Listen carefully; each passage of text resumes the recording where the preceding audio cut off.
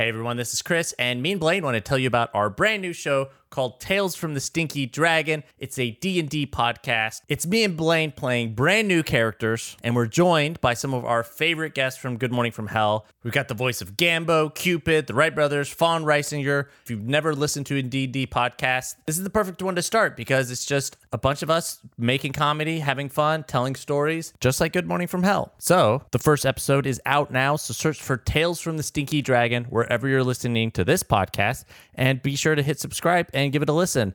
We think it's awesome. We love it. We want you to listen to it, and it would help us out. And to further convince you, we want to go and show you the trailer. So enjoy that right now.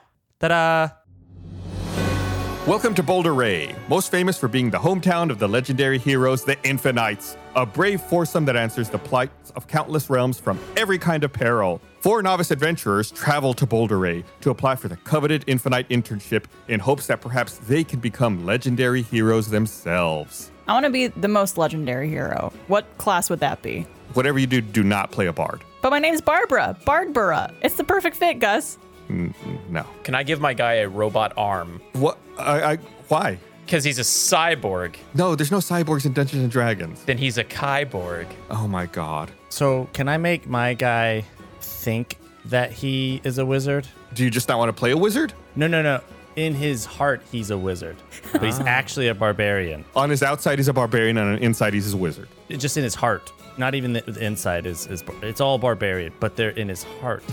He's a half orc, but he doesn't know what that other half is. So he's half orc, and he thinks he might be half wizard? Exactly. That wizard's not a race in D&D. He doesn't know that. Oh, God. Okay, if I'm playing a druid, like, what are the limitations on what animals can I turn into? Can I turn into an octopus?